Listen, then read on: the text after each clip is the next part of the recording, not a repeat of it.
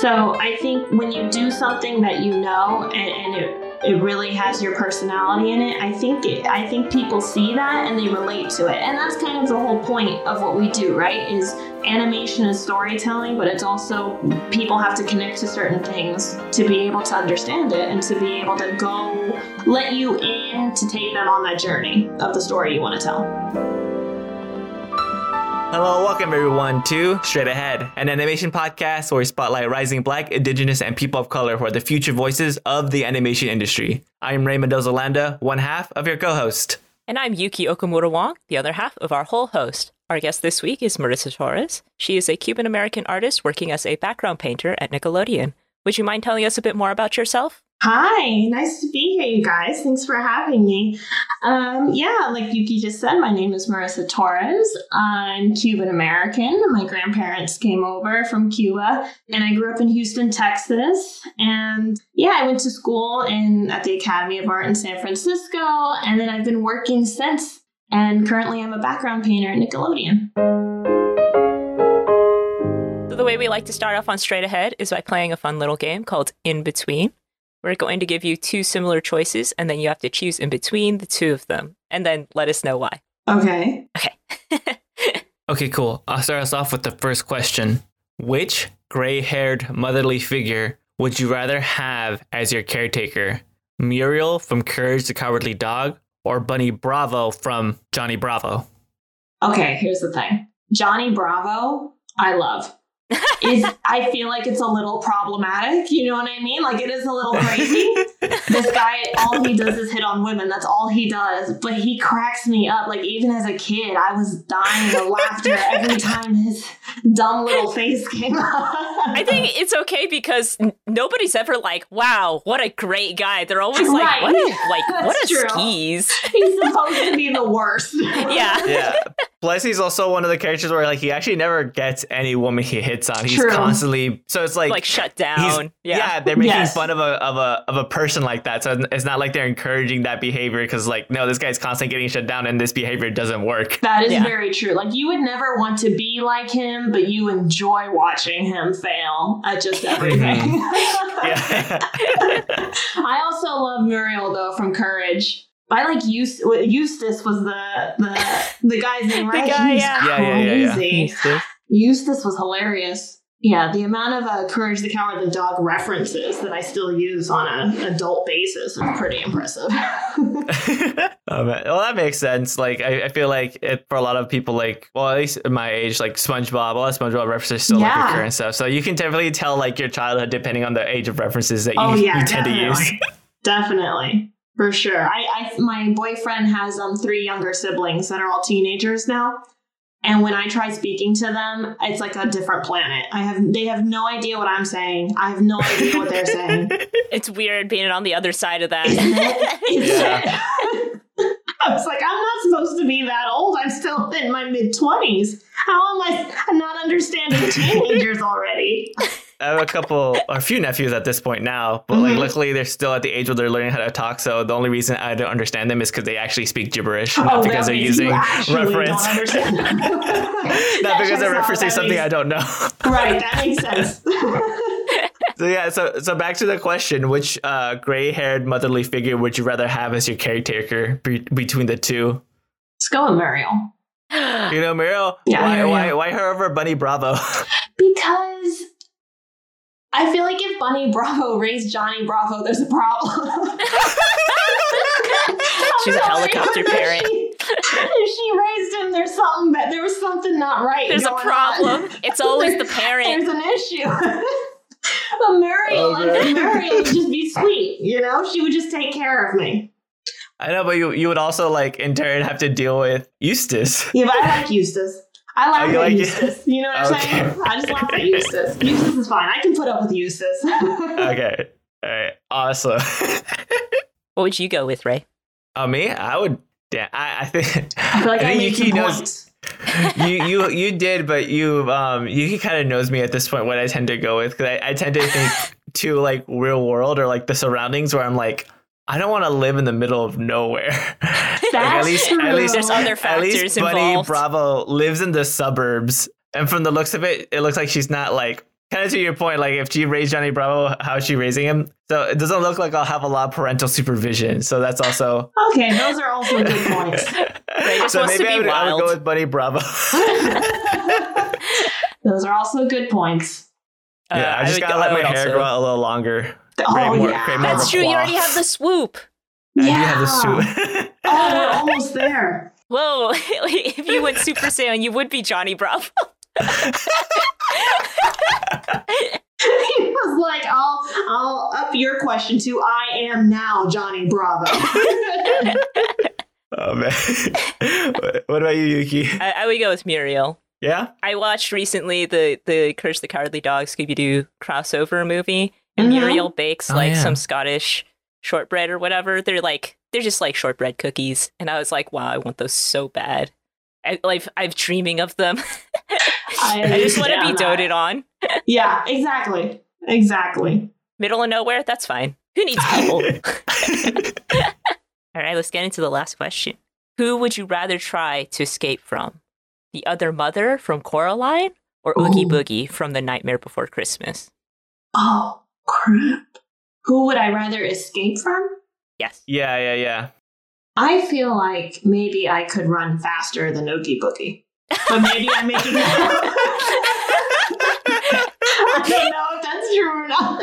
A greater fear from The Other Mother. She's freaky. When she turns into the, like, bug thing at the end, no. Not interested in spiders? No, I don't like that. I don't like, she got those creepy, you know why? It's because Coraline has to go through that tunnel. And I feel like her creepy long legs, like they're going to come snatch her through the tunnel or something. I don't know. I don't like that. A little bit claustrophobia fear. Yeah, a little bit. I feel like Oogie Boogie, you could just maybe sock him in the face and try and run, and you might make it out. You might. I don't know, but you might. Is it the bugs factor? Because Oogie Boogie is also made of bugs. Oh, that's true. I forgot about that. Yeah, I feel like I was going to say, if you punch him, you're punching just a bag. It's not like a full, solid human being in there. It's like all these bugs are just gonna spew out onto you. I forgot that. I totally forgot he was. He's just a creepy burlap sack. Maybe I just forfeit and go in the corner and I'm like, we're done here. Just it's not give up. Who would you rather then? Let's see. I think I'm still gonna. Ew, but now, okay, see, now you're bringing up all the things because if you punch him and the bugs go everywhere, now well, you don't have to punch him. Oh, that's true. I don't have to punch him. Got really stuck violent. on the punching. I feel like I seem violent right now. I don't mean to sound violent. I'm going into escape mode. Yeah, maybe I could still outrun him, so I'll go for Oogie Boogie. Okay. What about you, Yuki? What would you go with? Well, how about the opposite? I think I wouldn't escape from either of them. I've just given up at this point. But Oogie, it seems more fun. Hey, you die in like a gambling-based fashion. That seems fun.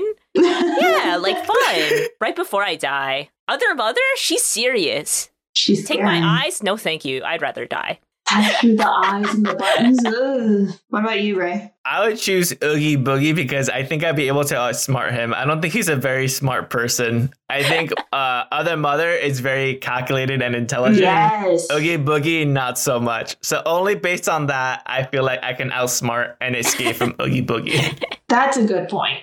Yeah, she's scary. Yeah. Other Mother. Yeah. She is. I actually never saw Coraline as a kid, growing up. I saw it as an adult for the first time, and she freaked me out. Oh, she's honestly, I don't know why, but she got worse with age for me. I think when I was a kid, I was like, yeah, Coraline, she's gonna leave, she's gonna escape. But watching it now, I'm like, oh my god, that's horrific. She gives her the buttons, and then basically is yeah, this is gonna happen, and Coraline's oh no. No. Yeah, that's some freaky it's stuff. Psychotic. Mm-hmm. Oh man. Well, thank you so much, Marissa. That was In Between. Hopefully you had some fun with us. I feel like those questions were probably harder than most of the questions that we're going to talk about now. hey, if that's the hardest thing that we do, then not bad. Great. Not bad. We're on a roll then. If you enjoyed today's in-between questions, let us know your responses, or if you have any suggestions for future in-between questions, contact us on social media.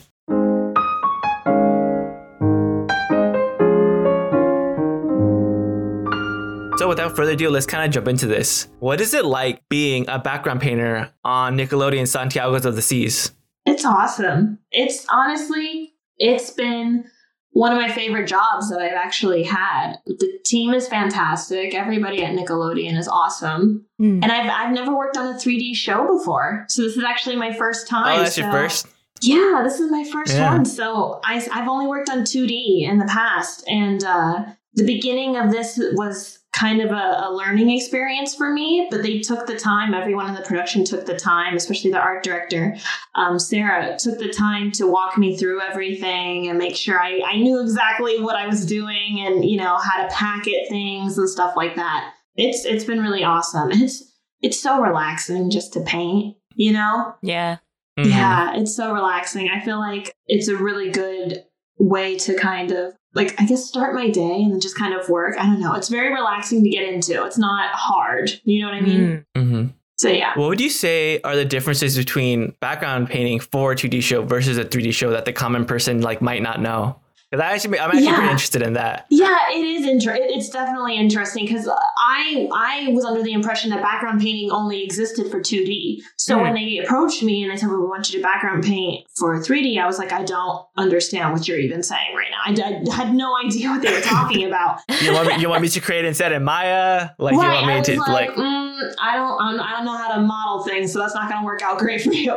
But so basically with 2D, you know, everything that you're doing is essentially going to make it into the final production, right? So the exact scenes that I'm painting are exactly how they're going to show up in the background on the TV show. Nothing's really getting lost. The difference with 3D is, let's say you gave me like, I don't know, a tree. You might give me like a line drawing of a tree, and I will paint the tree. I will make it look 3D, and then I will show you how I did that. And like on a packet, I'll explain each piece of that tree and how I made it look like that. And then they will send that to a modeler. And then a modeler will take my notes and he'll basically build it out and he'll apply whatever paint I did on top of it or whatever textures or however lighting. He'll basically work it so that it looks like what I painted. So I'm kind of, it's almost like I'm instructing somebody how to do it. As opposed to my actual brush strokes are exactly what's going to air on the screen. Does that make sense? So, yeah. So in the case of a tree, you would explain like how you rendered the like leaves and then the bark and like these different parts. I might use like a texture or something. And then I will include all that in a packet and send it out to the modeler. So the modeler understands exactly what that tree looks like and how he would render it. So once they render it, they know how to apply the light, the shadow, the textures, the paint, how to apply everything so that it looks like how I painted it.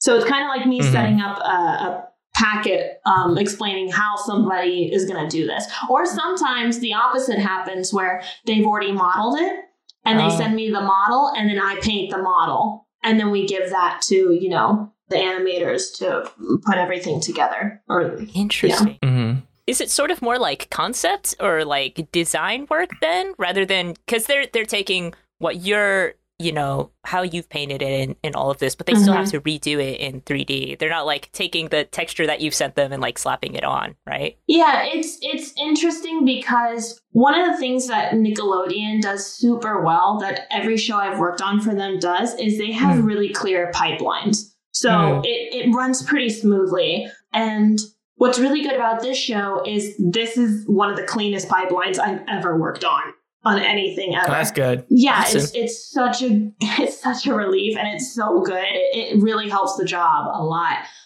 when things run smoothly. But basically, somebody else might draw and design it, and they'll go through all the steps with the art director to make sure that the line work or the design is good.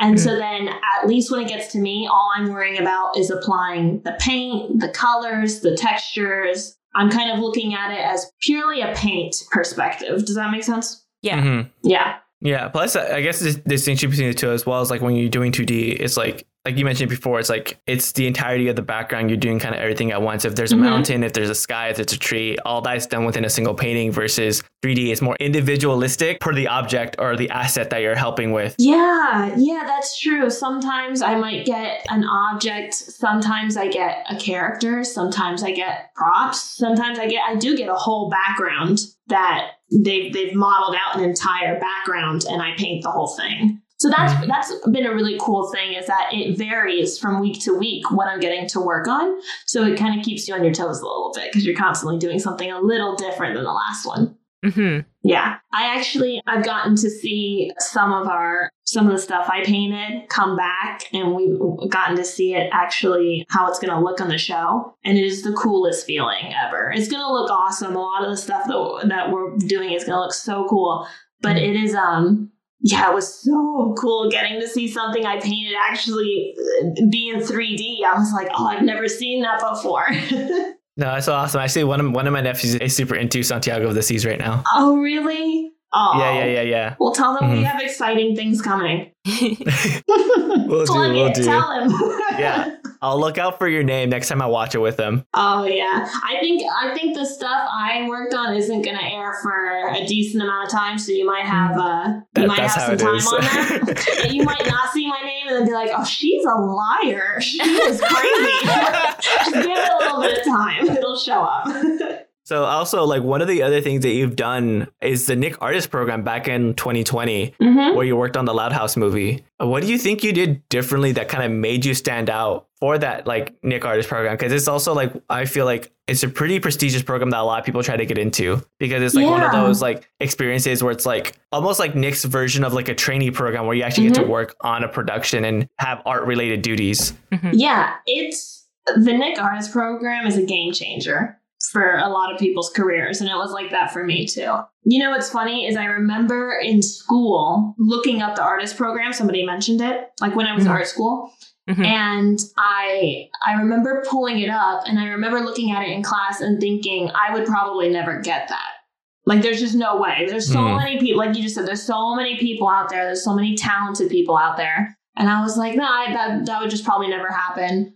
And then I graduated school, I did a couple jobs, and then I had a roommate actually at the time, and the roommate was like, oh, hey, don't forget to apply. I'm applying to the program. And it was the day of, which I was told is not a good thing that I should be sharing, but it was. So it was the day of, and I was like, whatever, maybe I'll try it. It was one of those things, maybe I'll try it. And I did it. And yeah, I ended up, it was just every time I thought, well, I made it this far and they probably won't call me back, but that's okay. Cause to have made it this far is great. And then I would just get another call, and it like always shocked me every time.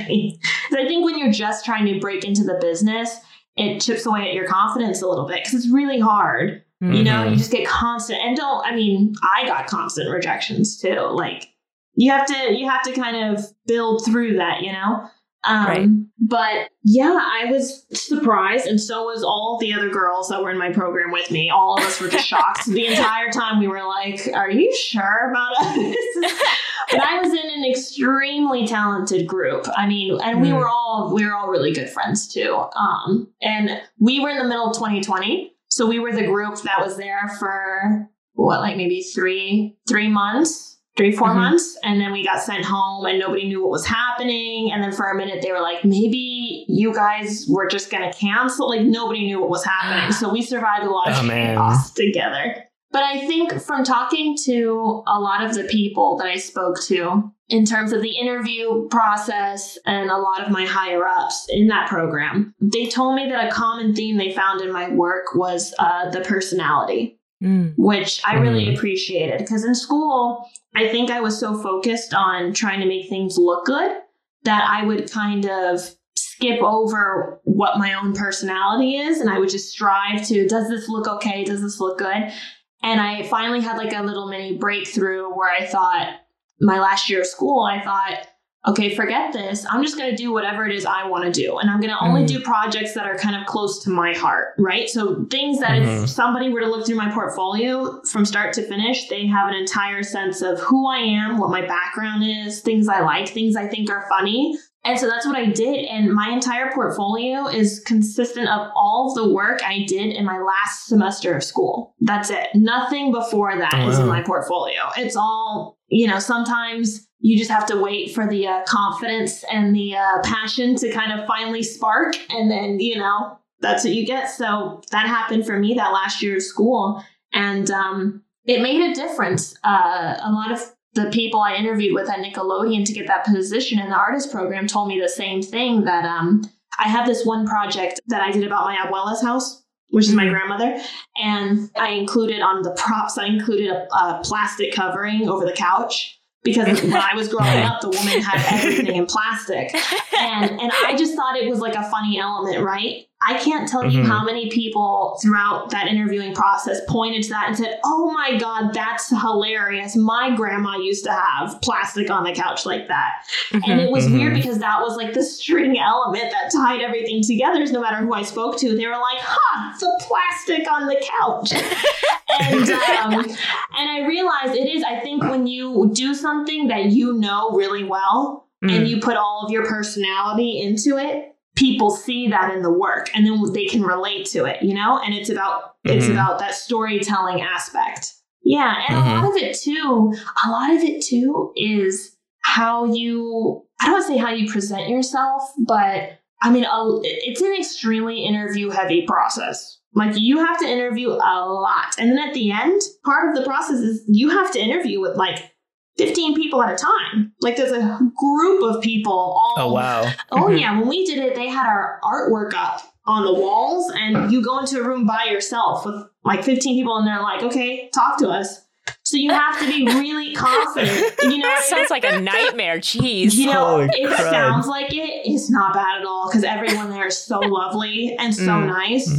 It's not like you go in there and they're like, explain this one hue shift in this corner piece because I don't like it. You know what I mean? They're super nice. Everyone's lovely. So it's really not that bad. But yeah, you have to be very comfortable with talking to people. You have to be comfortable with showing your work. And there's a lot of factors. Yeah. I mean, that's awesome, though, that you got that opportunity and you're able to pass all of those interviews. Oh, yeah. I mean, I'm lucky that I'm just a talker, so I can keep going for forever, so this is no problem. But yeah, all of the girls I was with too, all of us were like that. All of us could carry. I mean, even if somebody's not like an extrovert, as long as you can hold your own and carry a conversation, that's kind of all you need. But yeah, it was an awesome experience. And they put me on the Loud House movie as a trainee while I was in the program. So then by the time the program ended, the movie was still going. And so they just brought me on full time on the movie afterwards. So I got lucky because, again, this was in the middle of 2020 and no one knew what was happening. So I was freaking out that I wasn't going to have my next paycheck or my next job. So I got very lucky that happened. Actually, on that, from you transitioning from the Nick Artist program into being a color designer on the Loud House movie, how did those two experiences differ from one another when you're, again, kind of a trainee in one setting and now a professional in the next? I think there's more pressure once you're the professional. If I was a trainee, I could be like, I don't know. And somebody's like, it's okay. And they show me, But then once I'm a professional, it's like, it's on you. But you know what I have to say? It's a pretty smooth and easy transition because of the fact that by the time I was brought on full time as a professional, I was doing the same job that I had already been doing for 3 months, So they put you on, I think the program lasted from like January to July, I think it was. So by the time of February, I was already working on the movie as well. So I already had several months under my belt. So by the time I was no longer in the program and I was just technically a professional, all it was signing a different contract, and then I just continued doing exactly what I was doing, which I think is one of the beauties of the program. It's a pretty easy transition, I think, too, because it feels very much like a safe space, which I think sounds kind of corny, but the fact that they bring you in as a trainee knowing that you have little to no experience and they still let you get your hands dirty and they let you work on things. They let you actually work on these projects. And, these are a lot of times big name projects, but they let you work on them knowing that you don't have much experience, and they kind of handhold you through it, and they walk you through each thing. They teach you everything. So it's kind of a safe spot, because if you mess up, it's kind of expected. Do you know?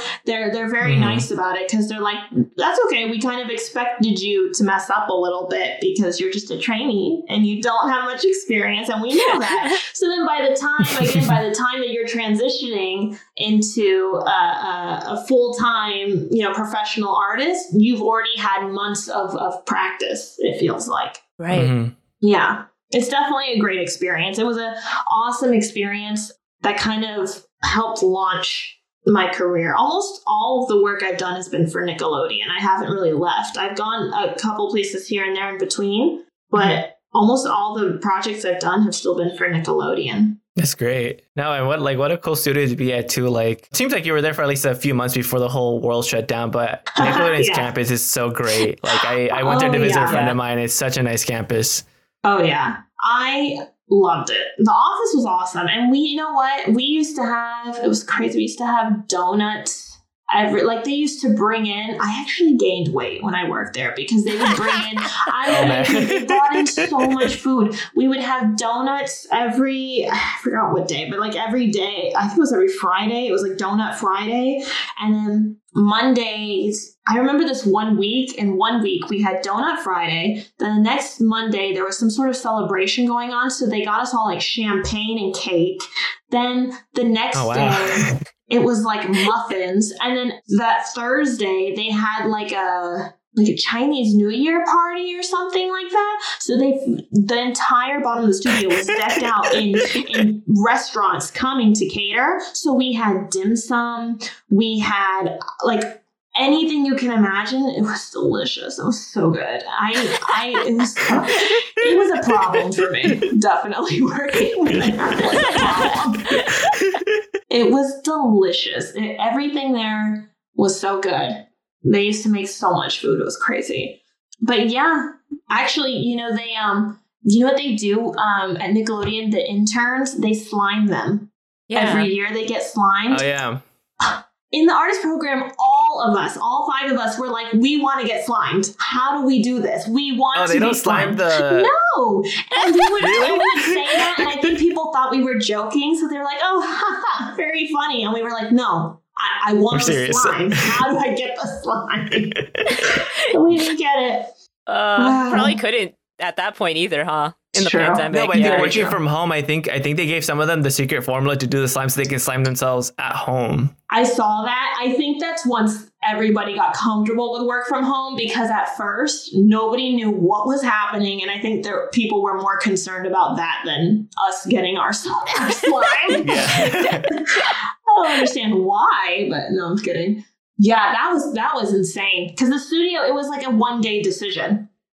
Like one second it was nobody knows what's going on, but I'm sure everywhere was like that. And then the next day it was like, get chaotic. Get out. We'll figure it. We'll just figure it out, but everybody go home. Yeah. Yeah, my work was very much the same. I was only at Warner Brothers for about a week before I got sent home to work from home. But like Wednesday, they started like saying like, oh, hey, it might be a possibility. Nothing's for sure yet, but like, we're just kind of checking in. If you were to work from home, would you be able to do it? And they're like, oh, I think so. Yeah. It's like, I would just need some equipment. It's like, okay, cool. The next day, Thursday came around. I was like, hey, I'm just coming around with my laptop. We just trying to take a quick questionnaire from like all the board artists. Yeah. Just let us know if you were to work from home, would you need Cintiq? We need a personal computer, and like your phone number and stuff. And it's like, okay, yeah, sure. I'll type it in. Yeah. If I were to work from home, I would need this, blah, blah, blah, blah. And then Friday came around. And I was like, okay, everybody's going to be working from home starting after today.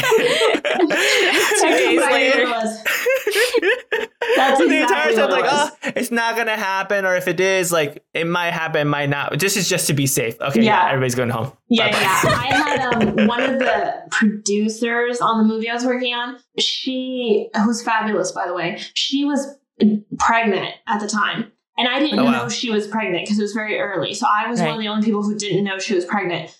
And I remember her walking around from desk to desk that day being like, I want to go home. I'm trying to figure it out. We all need to just go home, because she was clearly very freaked out, but I didn't know. Oh, I just thought she was really freaked out. And I remember her coming to my desk, and I wasn't, like I said, I was just a little trainee, so I wasn't used to one of the producers coming and sitting at my desk. And she was like, it was almost like a secret thing. She was like, I'm going home. We're going to figure this out. We're all going home. I'm going to get this figured out. And I was like, okay. And it wasn't until honestly, a few months later that everybody was like, oh, she's going on maternity leave. And I was like, oh, that's why she was. I mean, of course, everyone was freaked out, but I was like, that's why she was really freaked out. That's why she was like, I'm going home. I was like, I get that. Sitting down, like, this is not a suggestion. This is a threat. Yeah, We're going home. No. I remember, and then I went, she pulled me aside. She's like, come with me to this room. And I went to another room, and there was 3 artists in there. She turned around, she closed the door. She was like, we're leaving. I'm not staying here. And I was like, whoa. That's so funny. It was hilarious. Yeah. Yep. But you had to do what you had to do. It was a chaotic time. It's still kind of chaotic. Yeah. Obviously not as much. I think we've gotten used to it, but hopefully one of these days we can all be back in the studio. I know. But one of the things that you also have done early on in your career was working as a background painter for these 2 unannounced Disney books. How did that opportunity come about, and how was that experience? Well, they say that everything is about connections. And that was how it worked for me. I am a huge Disney theme parks freak. I study Imagineering since I was a kid. I know almost everything. I read books all the time. So when I was studying at the Academy of Art in San Francisco, they have a Disney museum there in the Presidio. And it's an awesome museum. It's beautiful. It's so good. It's great. And so I decided to start volunteering there and working there a little bit, just because I wanted to kind of be around everything and kind of study it, for free almost. But then I didn't know who was going to be speaking there. I knew a lot of times they had Imagineers or other people going there to talk. So I just wanted to kind of be around people. And luckily enough, I met Floyd Norman. Oh, wow. Yeah. Floyd. Yes. Yeah, the iconic man himself. I met him, who's lovely. And then I met his wife, Adrienne. And Adrienne is fabulous. She's incredible. And she works with Disney Publishing. So I honestly, we just all had dinner one night because somebody invited me after he spoke.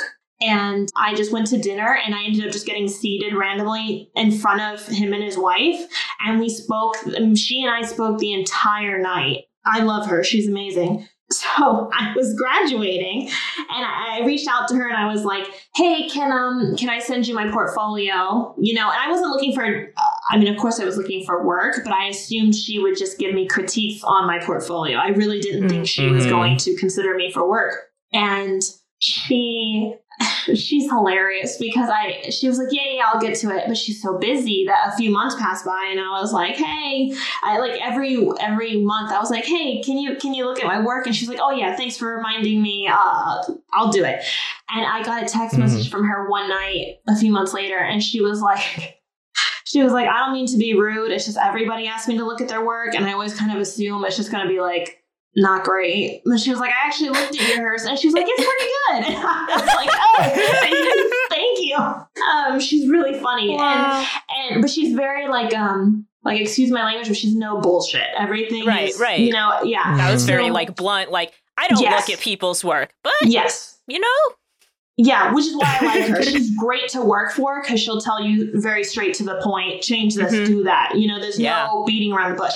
So so she texted me that, and she goes, why don't you come in tomorrow to Disney and we'll figure something out? And I was like, oh, okay. And sure enough, I went in. They had a book they were working on. She was like, she told me she could tell from my portfolio that I understood light and color, even though it's a completely different style of artwork than most Disney films. But she was like, as long as I can see in your portfolio that you understand light and color, cool. She was like, we'll bring you on. So I did 2 books for them that ended up being merged into one giant book due to the pandemic because they weren't sure how they were going to do it and, that sort of thing. So they ended up just merging it into one of those bedtime favorites books where they have like the collection of short stories. Right. Yeah. So it ended up being one book, but it was really fun. It was very relaxing, especially that one, because you kind of already know the art style. So you're kind of just mimicking exactly what you see. Mm-hmm. So as long as you can get it to look exactly like the original movie, then you're pretty spot on. But they were great to work for. I was brought on as a freelancer. I don't know if they're still freelancing people. I think they work primarily in-house now. Mm-hmm. Mm-hmm. But yeah, it was really fun. That was also one of the funnest jobs I've had, because it was just, the books I worked on were as a Sleeping Beauty one and a Peter Pan one. Mm. And oh, cool. Yeah, and I love those movies. I love the art style of both of those movies. So that was the funny part, was that Sleeping Beauty was technically the first project I've ever worked on as a professional artist. And they were like, "Oh yeah, here, just try and copy Ivan Earl." And I was like, "Are you sure?" Yeah, are you sure? Just do it. They're like, "Go for it. I'm sure it'll be fine." And I was like, "Okay, all right." So that was part. Yeah, definitely I got thrown down the deep end on my first project. But you know what? I think it was good, because then everything after that seemed a little easier. Yeah. I mean, they definitely wouldn't have asked you to do it if they didn't think you could. So. Well, thankfully, in the end, I think it came out pretty good. But it was hard. It was definitely hard. Yeah. Yeah, what better way to test your worth than to go against Ivan Earl? My God. And you know what, too? Part of one of the exhibits I worked at the Disney Museum was an Ivan Earl exhibit that they had. So I would walk around his paintings all day long, you know? So I don't even know if that subconsciously played a role in anything. Who knows? But I knew that was a tall order when they said that. I was like, all right, I'll give it a try. That's so great. Is that something that you would want to go back and do, like work on some other children's books? Yeah, that was really fun. Yeah, definitely. I would love to do that. That one, I was just background painting. So they had other people designing the backgrounds. And by the time it got to me, I was just painting them. So I don't know. I know a lot of children's books, you would be designing and painting the background. Mm-hmm. Yeah. So that would still be something a little different. But it was fun. And you know what was even more fun? Going to Target to buy the book and then like keeping it in my house. Like, and I bought copies for everyone I know. And what was funny was I went to a Barnes and Noble. The first time I saw it, I ran to a Barnes and Noble. I didn't know it was out for 6 months. I was like, when is this thing going to come out? And they were like, it's been out for like months. And I was like, oh my God. Because they changed the name, because they ended up merging all the books together. So it was a different name. So what happened was I ran to a Barnes and Noble, and like a little kid, I freaked out and ran to the kids section, grabbed the book, was turning through it, like dying to see it. The lady there thought I was crazy. The lady who checked out the store was like, this person is insane. She really, really likes children's books. I was taking my picture with it, and the woman was just staring at me. That's so funny. Yeah. It's kind of interesting that they broke it up like a designer and painter, kind of like a TV like pipeline. Yeah, exactly. Exactly. I mean, it kind of helps. Like I said, I've been lucky that working on somebody else's design work. Yeah, that kind of thing. Yeah. Everything I've worked on has had a pretty smooth pipeline. I haven't had a lot of issues yet. So, that's knock good. on wood. So, what was it about like animation that made you want to pursue it as a career? Well, you know, what's funny for me is that I'm almost like a late bloomer in animation. I grew up watching it as a kid like anybody else, but I was never obsessed with it or in love with it. I never really caught all of my attention like a lot of my colleagues were, that, you know, from a young age, they just fell in love with animation. I just wasn't like that. Like I mentioned before, I've always been obsessed with Imagineering in Disney parks. So from a young age, because my family is originally from Miami, we would drive. I grew up in Houston. We would drive from between Houston and Miami, or we would fly back and forth a lot. So growing up, we always stopped in Disney World for once or twice a year, we would go stop there. And my dad's a huge Disney fan too. Like he loves Imagine. He's very creative. So from a young age, I not only loved it, but I was also looking at it already from the perspective of somebody had to build this. Somebody had to design this. Mm-hmm. And so that to me shaped my love of storytelling. fast forward to graduating high school, I was talking to a school counselor for the academy that I went to. And she was like, I think I kept talking about illustration, but then I kept saying things like storytelling and story and things like that. And she was like, I just feel like you need to look into visual development. And I was like, I've never heard of that. I don't know what that is. And she's like, I'm just saying, I think you should look into it. It sounds really close to what you're talking about. And once I looked into it, I was like, oh, that's the word for what I've been, trying like to illustration say. slightly different. Yeah, exactly. So I was like, oh, that's what it is. And it was weirdly enough through art school that I started familiarizing myself more with a lot of animation. And once I started to understand how visual development works and how people, artists work in animation, then it was like, once I had that kind of understanding, then I could look at a lot of animated things and be like, oh, that's beautiful, or really have an appreciation for it and kind of fall in love with it. So for me, it was more of a later thing than when I was a kid. But I think for me, because I've been lucky to work on, like you mentioned, I've worked on books, I've worked on themed attractions, I've worked on TV, I've worked in TV film, shorts. Like I've gotten to work on a lot of different kind of mediums.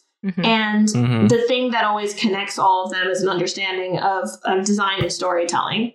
So I really appreciate that I can take this knowledge that I have, but I can apply it to so many different mediums and so many different things. And I think it's good too, because it keeps kind of the blood pumping, because you're working on things that can be completely different, and it kind of keeps you refreshed. But yeah, animation for me was more of a later love.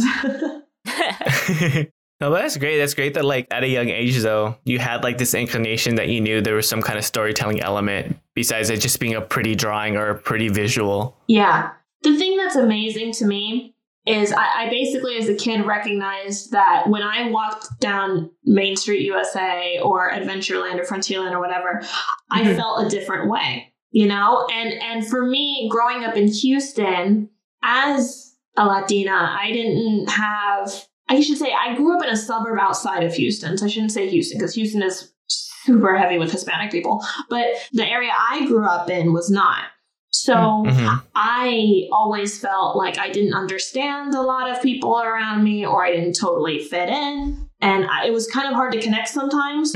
And so I used to love as a kid, just always going back to Miami, because I was like, okay, these people, I look like them. I understand what they're saying. I can relate to them. And so for me, every time we would again be in Florida, or we would go to Disney World, for me to kind of leave behind all those feelings of, do I fit in? Do I not fit in? And to just simply feel like it sounds corny, but to feel like I'm just myself going through these different lands. I knew how it made me feel. So I was like, that's really cool that somebody can draw something on a piece of paper and plan it out and then to build it. And then that can change how I feel about my own situation or that can change where I'm at or make me feel like I'm in the middle of a story. And I just knew I wanted to replicate that. Yeah, totally. On that topic, like how does like your cultural background kind of influence the work that you do and in your art? I think it goes back to what we were talking about earlier, which is when you infuse your own personality into your work, I think it comes across. I really do. I'm a strong believer in that. So in my portfolio, I painted what I know. So that's right. I don't know a world outside of being Hispanic. You know what I mean? But it shapes it because, when I can't really talk about anything outside of my portfolio, which I haven't done a lot of new work because I've been, thank God, working so much. But within that portfolio, again, everything in there, I don't want to sound like I'm tooting my own horn. I think it's well done because I knew what I was painting. Does that make sense? So I think when you do something that and it really has your personality in it, I think people see that and they relate to it. And that's kind of the whole point of what we do, right? Is animation is storytelling, but it's also people have to connect to certain things Yeah. to be able to understand it and to be able to go let you in to take them on that journey of the story you want to tell. Mm-hmm. Yeah. Kind of like being vulnerable in your work. Yeah, And people see that. Yeah. Yeah, you gotta kind of let people in. I mean, I heard somebody say that I actually, what's a good story or a learning experience for me was that part of what kind of created this whole epiphany for me in the middle of school was I went to CTN and I was petrified to show anybody my work. Petrified, just absolutely. And I'm usually a pretty confident person, but this was petrifying to me. So I was really scared, and my whole objective for that weekend was to just show one person my work, just one single person. And that would be like a win for me. And I went up to somebody and I don't think they were having a very good day. And they ripped me apart, absolutely ripped me apart, destroyed me. It was bad. It was very bad. And I mean, I tell you, it was really bad. But the bottom line of what the guy kept saying to me, though, is he said, there's no personality to this. I could walk to 5 other people and say, show me your portfolio, and your work would look exactly the same as theirs. There's nothing here. And I was, the more I let that sit in, I was like, he's not wrong, though. You know? That was kind of the big learning experience for me. And then that's right before I got into that last semester where I just started kind of cranking things out. But I was cranking things out that I was having fun with, that I was cracking myself up. I was laughing. There was real hints of my life in there. And I think people see, there's life in that because I recognize it. Yeah, and I feel like that's also like not such an uncommon critique as well, because I have a friend of ours that got like a similar critique when he was at CTN as well. He has these great illustrations, these great drawings and stuff, but the critique that he got that stuck with him is like, this doesn't have any personality. Like you're a great painter, you're a great designer, but like I can't tell you what any of these designs are feeling. Yeah, and it's exactly like what Yuki said, that it's almost a vulnerability of sorts. Almost. You kind of have to let people in a little bit to see who you are. But by the time they open your portfolio to the time that they end it, they should have a general sense of who you are. And it doesn't necessarily mean culturally or something like that. That's just how it was for me. But it should be even in the sense of, what do you think is funny? What's your humor like? Are you very serious? Are you, what are your interests? What are your likes? They should be able to get a sense of that, I think, through looking at your portfolio. 100%. Oh, yeah. Yeah. And so one of the things I also kind of want to ask you is that, do you have like any future aspirations for yourself in this industry now that you've been in it for like a few years now?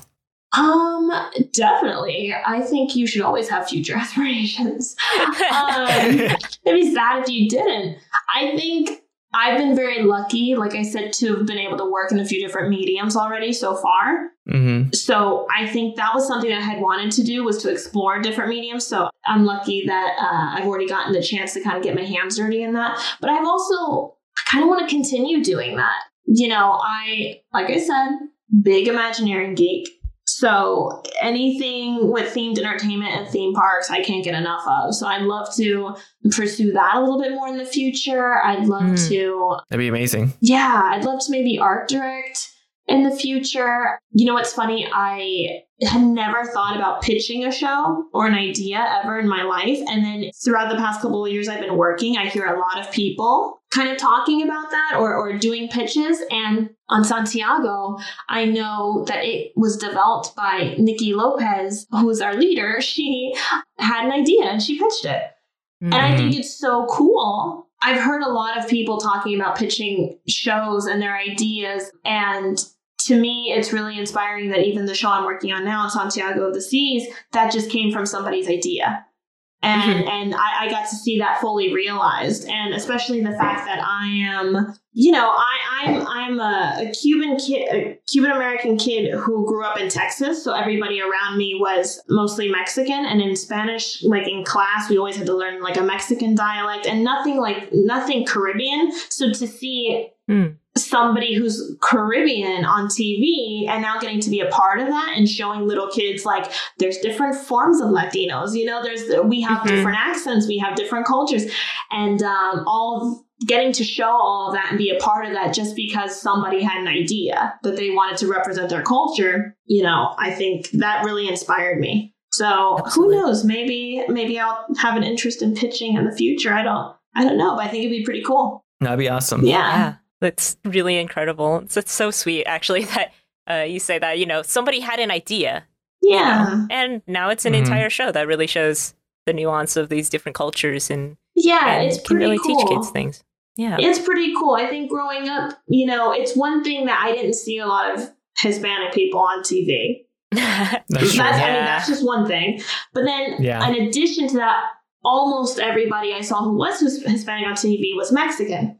So it's like, I still feel represented. I still see somebody who does kind of look like me, but it's also like, there's different forms of Hispanic, right? There's different, and we have a lot of different nuances and a lot of different cultures within that. And so getting to work on a show now that takes place in Puerto Rico, and we're getting to use a lot of Caribbean culture and Caribbean heritage is really cool to me. Mm-hmm. Yeah. What you said rings very much true, because it's the same thing with the Asian community as well, where all of the Asian representation tends to be either Chinese or Japanese, but there's, there's different brushes, like you said, of like Asian Americans here. Yeah, and it's definitely, I can't stress enough how important it is, I think, for people to see themselves represented in film and TV. I feel like it's one of those things that a lot of people think that sounds corny, but it really makes such a huge difference for people to see themselves represented and their cultures. Yeah. Mm-hmm. Well, thank you so much for joining us today, Marissa. Of course. Before we get into our final question, where can our audience find you? And is there anything you want to plug? Well, they can find me on Instagram. I'm not great at social media, but I will try.